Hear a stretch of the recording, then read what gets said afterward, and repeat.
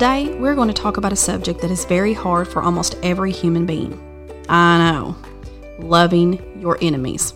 Man, this is a tough one for everyone, but let's see what Jesus has to say about it.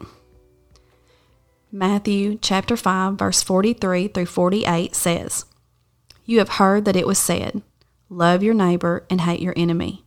But I tell you, love your enemies and pray for those who persecute you, that you may be children of your Father in heaven. He causes his sun to rise on the evil and the good, and sends rain on the righteous and the unrighteous.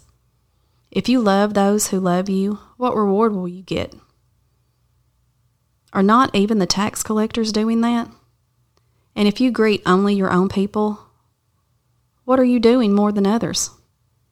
Do not even pagans do that?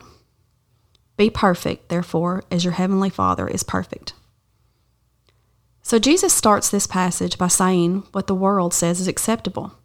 The world will tell you that if someone does something to upset you, then you have the right to hate them and make them an enemy. But oftentimes what the world says and what Jesus says doesn't line up.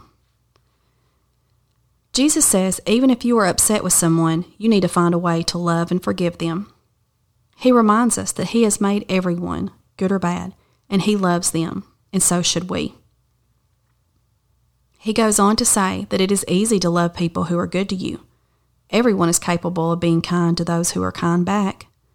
But God has called His followers to be set apart, to be different from the rest of the world, and loving our enemies is one way He wants us to do that. Jesus showed us a perfect example of this on the cross when He forgave those crucifying Him while He was hanging on the cross. We cannot be perfect like Jesus, but we should strive every day to look as much like Him as possible. Parents, can you think of a time where you learned to love someone you didn't really want to love? How about a time you had to forgive someone you didn't really want to forgive? Tell your kids how you were able to do this. Kids, can you think of someone at school or in your life who maybe you don't care too much for? How can you show them kindness today? Try to make it a point to be kind to them sometime this week or next week. Tomorrow, we're going to see what Jesus had to say about prayer in the Sermon on the Mount. Hope you join us to finish out the week. Have a great day.